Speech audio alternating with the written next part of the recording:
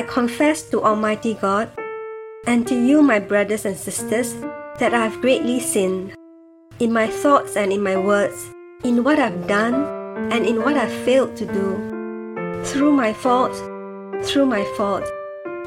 most grievous fault. Therefore I ask Blessed Mary, ever Virgin, all the angels and saints, and you, my brothers and sisters, to pray for me to the Lord our God. October 24th, 2022, Monday of the 30th week in Ordinary Time. A reading from the Holy Gospel according to Luke. He was teaching in one of the synagogues on the Sabbath day. Behold, there was a woman who had a spirit of infirmity 18 years. She was bent over and could in no way straighten herself up. When Jesus saw her, he called her and said to her, "Woman, you are freed from your infirmity." He laid his hands on her, and immediately she stood up straight and glorified God. The ruler of the synagogue, being indignant because Jesus had healed on the Sabbath, said to the multitude, "There are 6 days in which men ought to work. Therefore, come on those days and be healed, and not on the Sabbath day." Therefore the Lord answered him, "You hypocrites! Doesn't each one of you free his ox or his donkey from the stall on the Sabbath and lead him away to water? Ought not this woman, being a daughter of Abraham, whom Satan had bound 18 long years, be freed from this bondage on the Sabbath day?" As he said these things, all his adversaries were disappointed, and all the multitude rejoiced for all the glorious things that were done by him. The Gospel of the Lord. Jesus was teaching in a synagogue on the Sabbath, and a woman was there who for 18 years had been crippled by a spirit. She was bent over, completely incapable of standing erect. When Jesus saw her, he called to her and said, "Woman, you are set free of your infirmity."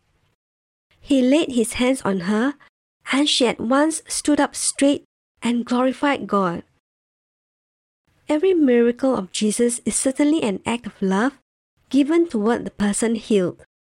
In this story, this woman was suffering for 18 years, and Jesus shows her compassion by healing her.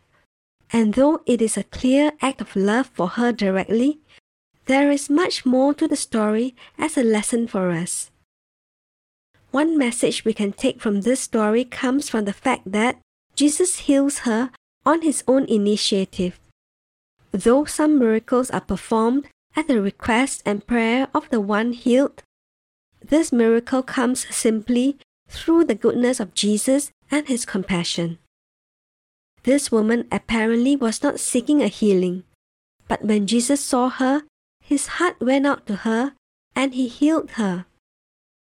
So it is with us. Jesus knows what we need before we ask him. Our duty is to always remain faithful to him and to know that in our fidelity, he will give us what we need even before we ask. A second message comes from the fact that this woman stood up straight once she was healed. This is a symbolic image of what grace does to us. When God enters our life, we are able to stand up straight, so to speak. We are able to walk with a new confidence and dignity. We discover who we are and live freely in his grace.